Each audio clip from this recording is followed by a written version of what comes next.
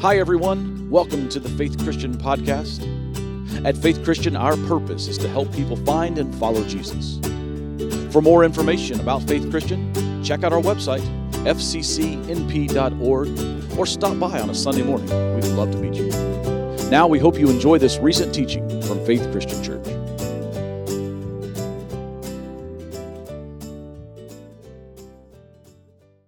Father, we just pause today to consider that you indeed are our God.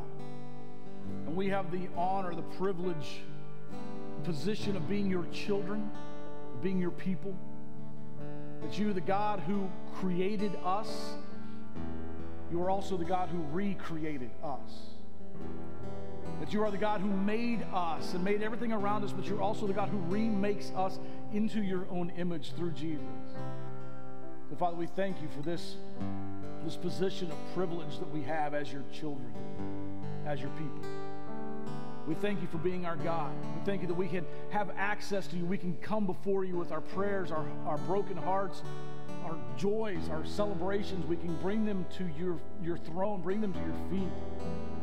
Father, we can bring even our guilt and our shame.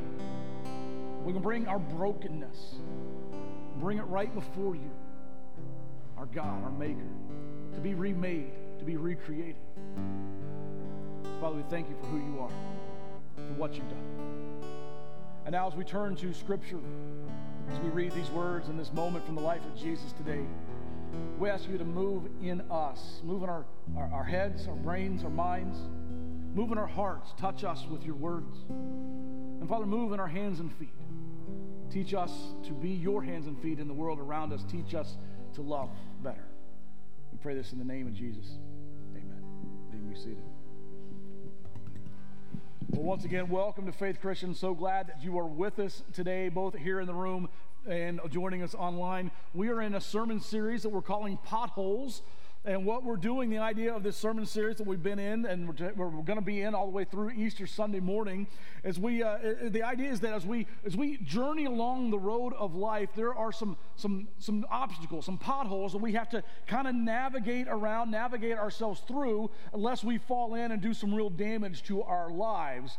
And to kind of as a way to help us learn to navigate these, we are walking with Jesus through the last week of his life, the Passion Week, the last week of Jesus' life, the week that stretches from what we celebrate on Palm Sunday, Jesus riding triumphantly into the city of Jerusalem, all the way to the cross and to the grave, and even through the grave on Easter Sunday that we'll celebrate here in just another month together.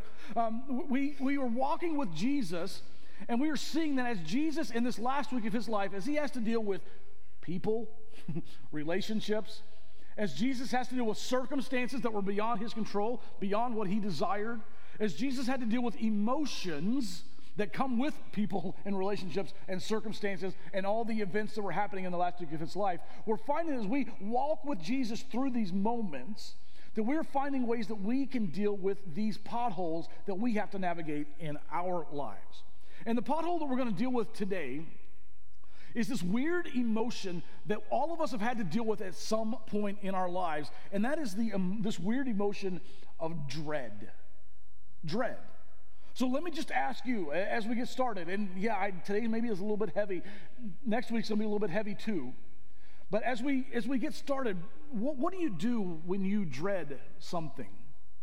Maybe for you, it's a conversation that you're going to have with your spouse, or a conversation you need to have with your kids. Maybe you've got a big presentation coming up at work tomorrow and you were dreading it all weekend long. Maybe it's a meeting with the accountant about your taxes. Maybe it's a visit to the hospital for some test, or a follow-up with the doctor's office that you dread.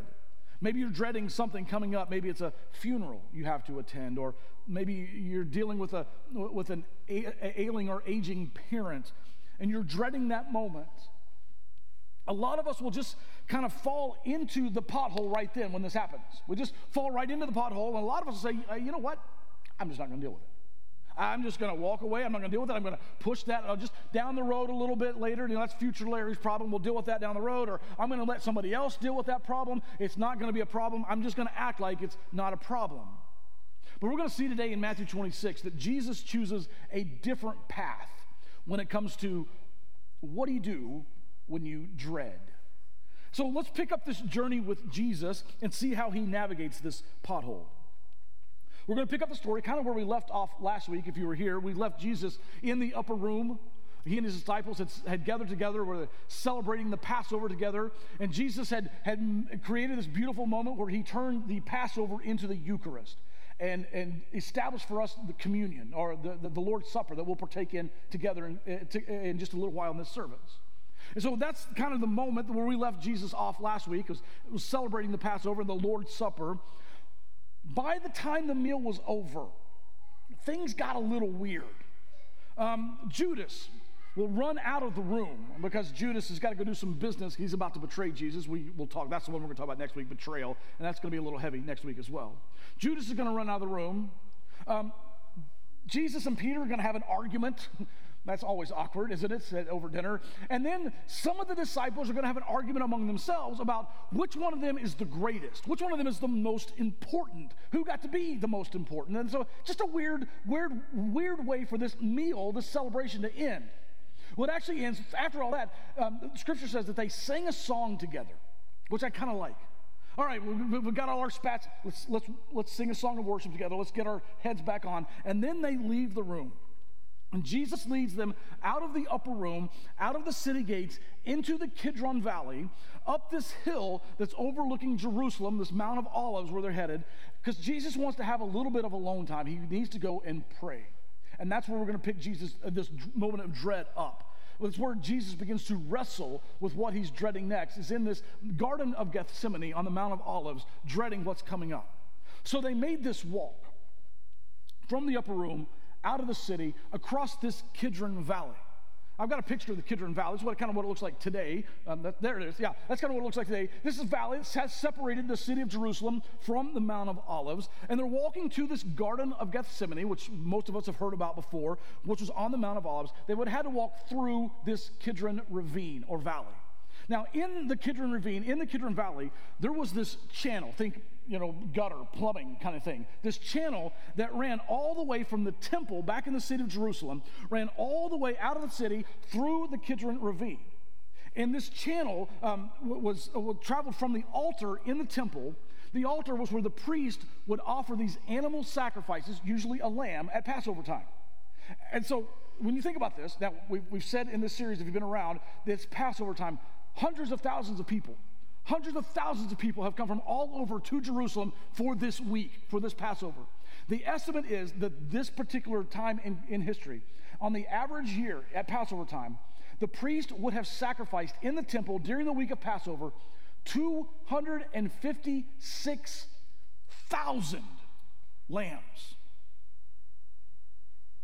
That's a little bit more than the T County Fair, right? That's a lot of blood, isn't it?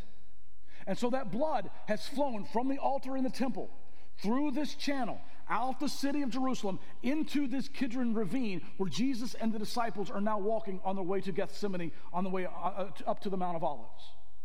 There's no doubt that they would have, on this walk, that they would have seen this enormous pool of blood. And I wonder if in this moment that Jesus thought that the very next day he would be the Lamb of God, whose blood would take away the sins of all, once and for all. Well, Jesus had seen crucifixions before. He knew that there was excruciating pain ahead. In fact, our English word excruciating comes from the same root word that crucifixion comes from. He knew that the sin of the entire world would be laid on him. In that moment, he knew that he would be alienated from his Father, something that he had never experienced for all eternity. So in these final moments, through the Kidron Ravine, up the Mount of Olives to the Garden of Gethsemane. I've got a picture of that as well. That's what that looks like today. The Garden of Gethsemane. Gethsemane literally means place of crushing. Place of crushing. The Garden of Gethsemane was an olive grove. There's still these ancient olive trees still there today if you get a chance to visit Israel.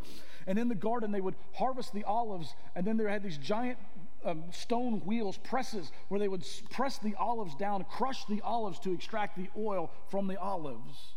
So Jesus goes now to this place of crushing, this Garden of Gethsemane, feeling the crush of knowing that his disciples are going to abandon him in just a couple of hours. Feeling the crush of knowing that one of his closest friends is going to betray him in just a couple of minutes. Feeling the crush of an upcoming unfair trial. Knowing that a brutal flogging was coming in just the next few hours, that's going to be followed by this excruciating crucifixion. So it's no wonder when Jesus arrives at the Garden of Gethsemane, he says to his disciples in Matthew 26:38, he told them, "My soul is crushed with grief to the point of death." Some of you know what that feels like. You've been there. So completely overwhelmed with grief that you just don't think you can breathe another breath. He told them, verse 38, he told them, "My soul is crushed with grief to the point of death. Stay here and keep watch with me." He went on a little further and fell with his face to the ground, praying, "My Father, if it's possible, let this cup of suffering be taken away from me." Now, this is very significant because every one of us has wondered, at some point in our life, every one of us has wondered, does God understand the pain that I'm going through? Does God really understand how much this hurts, this situation that I'm in right now? Does God know the pain of my infertility? Does God know the disappointment of when the adoption falls through? Does God understand the pain and the embarrassment when we lose a job, when there's a miscarriage, when there's a death, a divorce, abuse, an overdose, malignancy? Just consider for a moment the pain and the anguish of Jesus. I've seen, maybe you've seen too, my grandmother used to have one of these pictures on her wall, but the artist rendering of Jesus praying in the Garden of Gethsemane, isn't that just a lovely picture? Look at Jesus there in that picture. He just had his hair blow dried. His robe's just back from the cleaners. Look how just pretty and pristine that is. That's the picture we kind of have because we've seen this. Like I said, my grandma had a picture very similar to this in her house. This is not the picture. This is not what this would have looked like. Jesus came to this moment in anguish. He came in pain and in suffering. He didn't just kneel. Did you catch the word back there in verse 29? He fell with his face on the ground. His clothes would have been filthy, dirty. He's on the ground. He's perspiring. His hair is matted from the sweat dripping down. Listen to me. There is no pain that you and I experience in our lives that is any deeper than the pain that Jesus felt as he came to this place of crushing. So what I want to do today is a couple of things we kind of want to walk through. First, I want us to notice how Jesus deals with this moment of dread because he prays in this moment. And I want us to notice how Jesus prayed when he came to this garden because I think this might help us learn to pray when we come to our moment of dread. There are three dimensions to his prayer that I think we could learn from. The first one is this.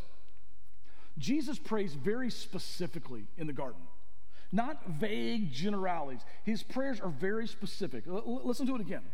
He went on a little farther and fell with his face to the ground praying, "My Father, if it is possible, let this cup of suffering be taken away from me." Jesus is making a very specific request.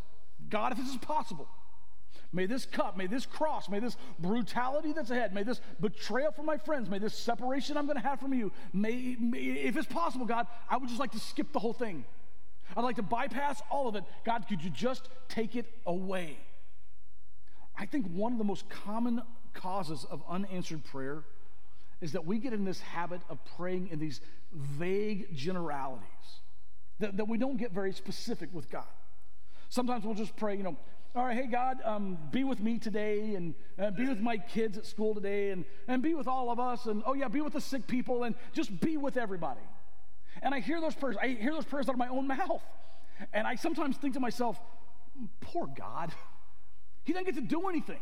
He just gets to be with people. That's all we ask him to do. We don't ask him to do specific things. So I would just say, let me challenge you, let's stop with the vagueness in our prayers.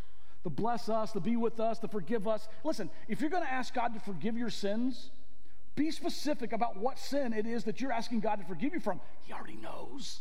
You're not going to embarrass God. He already knows. But be specific because that's going to help you heal as well. Which sin are we asking God to forgive? Be very specific. Pray specifically. The more specific a prayer becomes, the more intimate the conversation becomes between us and God. Jesus prayed specifically. He also prayed very selflessly. Jesus prayed selflessly while he was very specific in his request.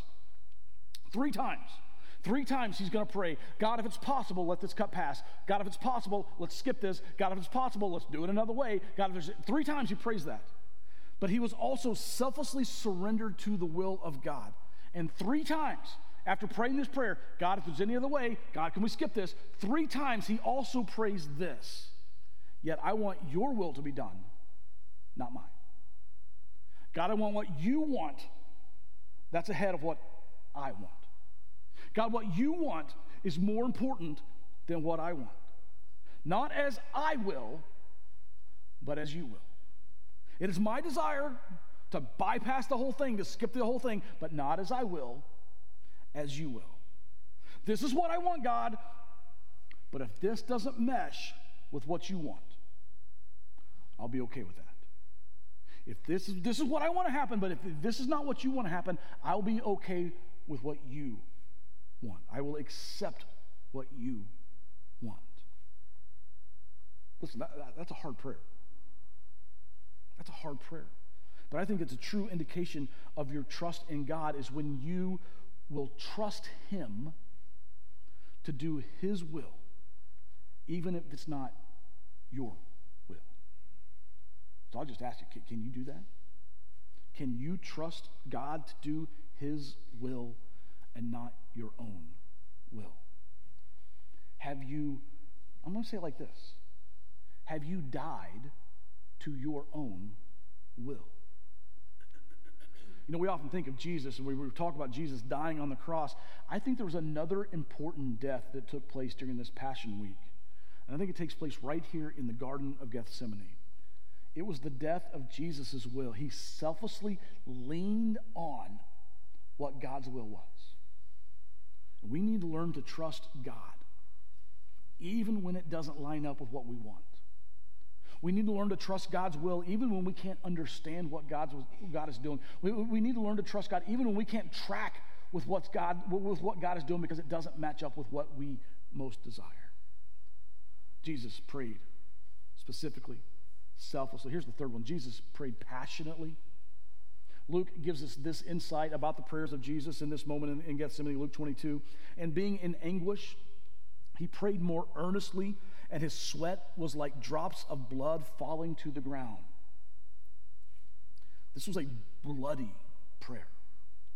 In his final hours, his final prayers, as Jesus was beginning to move towards the cross, these last events, he falls on his face before God, and this becomes a bloody prayer. Jesus uses a term in this prayer that was the first time this term was ever used to address God in Scripture. The word is Abba. We read it in Mark's version of the story, Mark 14. Abba, Father, he said, everything is possible for you. Take this cup from me. Here it is again. Yet not what I will, but what you will. But that phrase Abba, that word Abba, that's an intimate word for father. It'd be similar, it's a bit of a stretch, but it's similar to how we might call our fathers daddy, or how a baby might say dada, Abba. You kind of hear it, can't you? It's an intimate term of affection for your father. So Jesus comes to the all-powerful, all-knowing, all-everywhere, omnipotent God of the universe, and he says, Abba, Father, Abba. Jesus fell on his face in the Garden of Gethsemane before God. He was praying so intently that his sweat became like drops of blood, and he cried out to his daddy. I think many of you have probably prayed in moments like that. Those moments in life when you didn't think you could take the next breath. There was that kind of intensity in this prayer of Jesus. You didn't know how you were going to endure. You didn't know how you were going to make it. That you pray. So just real quick, what is this cup that Jesus keeps referring to? He's asking, is there any way can we let this cup pass? And of course, we read this and we think Jesus is talking about the crucifixion, but it's more than just the pain of the crucifixion that he's talking about. This cup would pass from me. It's not just the pain of all the events that are going to lead up to the crucifixion. It's the pain of rejection that Jesus is about to feel from his Father. You see, Jesus knows that he is about to absorb the sin of all of humanity. And he knows that God the Father does not coexist with sin. And so he knows there's going to be a separation. For the first time in all of eternity, there's going to be a separation between God the Father and God the Son. This is the moment that Jesus is dreading. So Jesus comes, Daddy, Daddy. But before he could even plead his case, he says, not what I will, but what you will.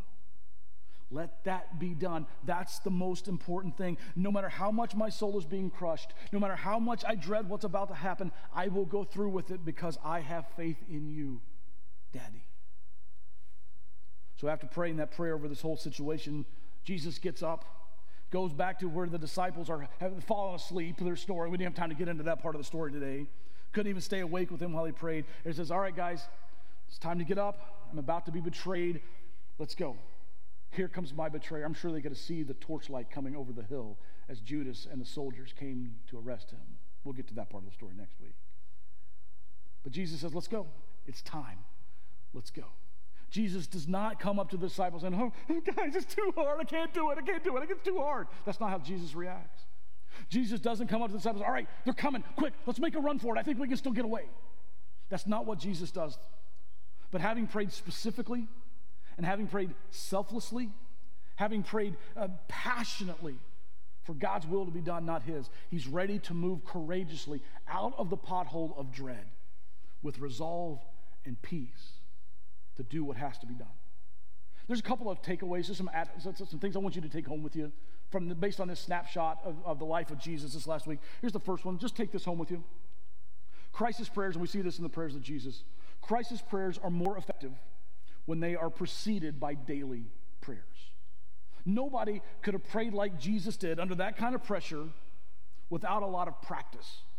Obviously, he had cultivated the art of praying every day. We read in the Gospels, all four of the biographies of Jesus, we read that Jesus spent a lot of time in prayer, even in the non-crisis days too. For instance, let me just show you a few. Matthew 14:23.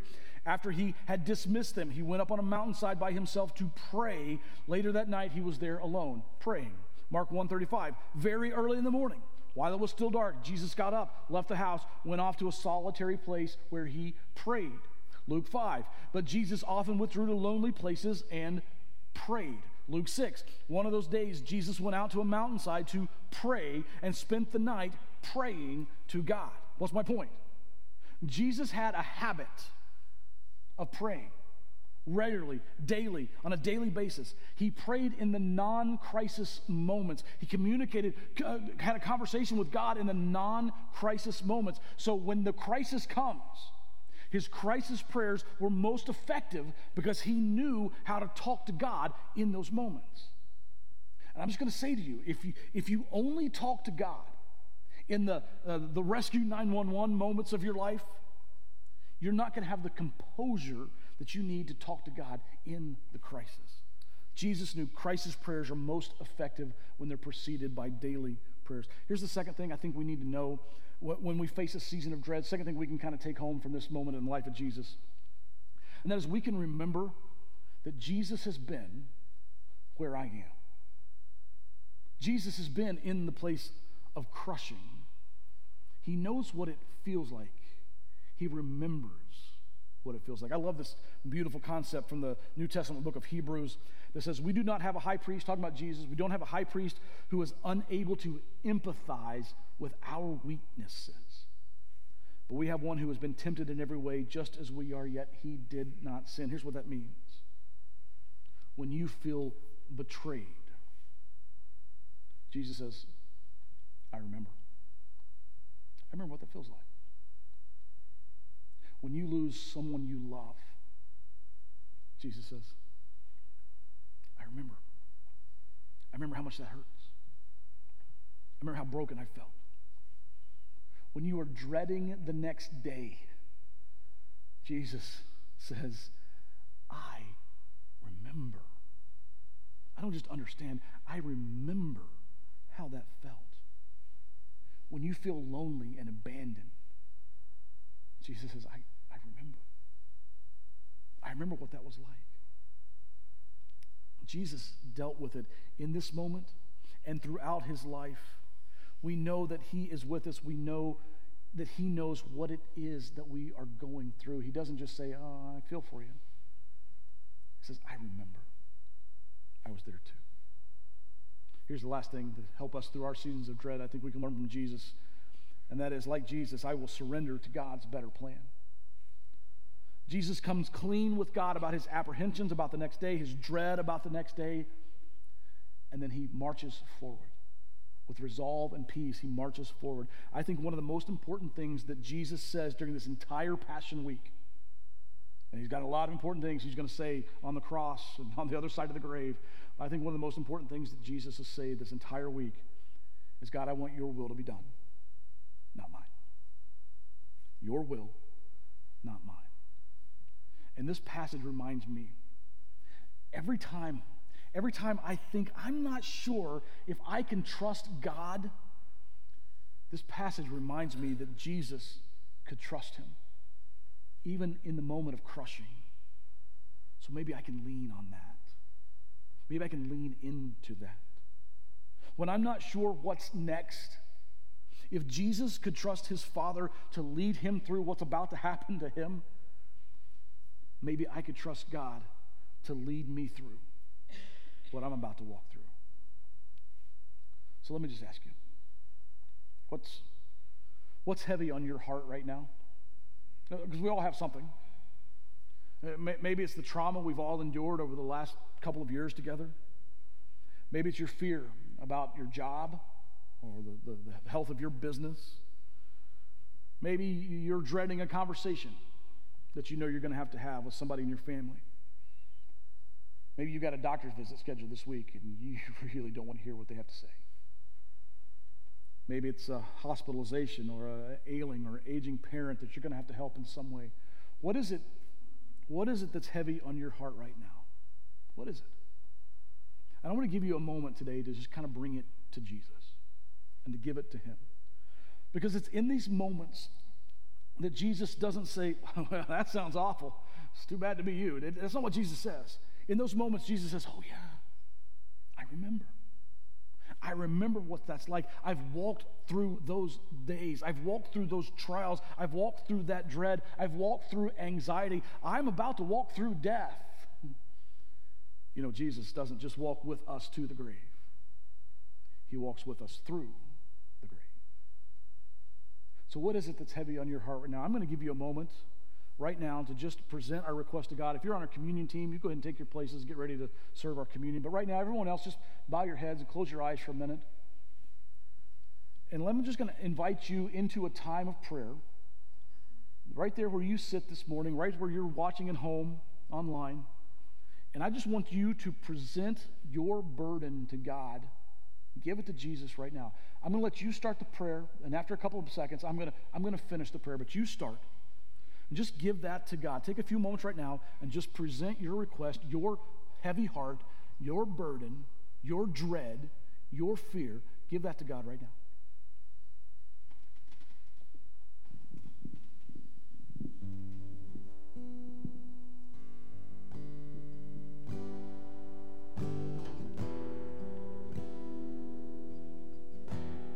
Go ahead and be specific with God. He doesn't care. Be brave enough to be specific with him. Be passionate. Be selfless.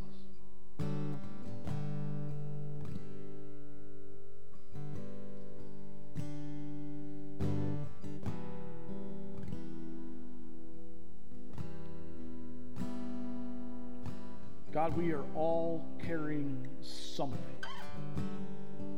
Sometimes we're better at hiding it maybe than other times. We're better at pushing it down and pretending it's not there. But there's not a person in this room or watching this broadcast who's not carrying something. And so today, right now, right here where we sit, we just want to lay our hearts out before you. And we just say, God, you know what it is that we're dreading. You know what we're nervous about. You know what we're anxious about. And we're just going to hand it over to you, God. Because you've experienced it. You've been there. You remember. So God, would you take this weight off of our shoulders? Would you give us peace in the midst of our chaos and dread? And would you walk with us through this season that we're in? We pray all of this in Jesus' name.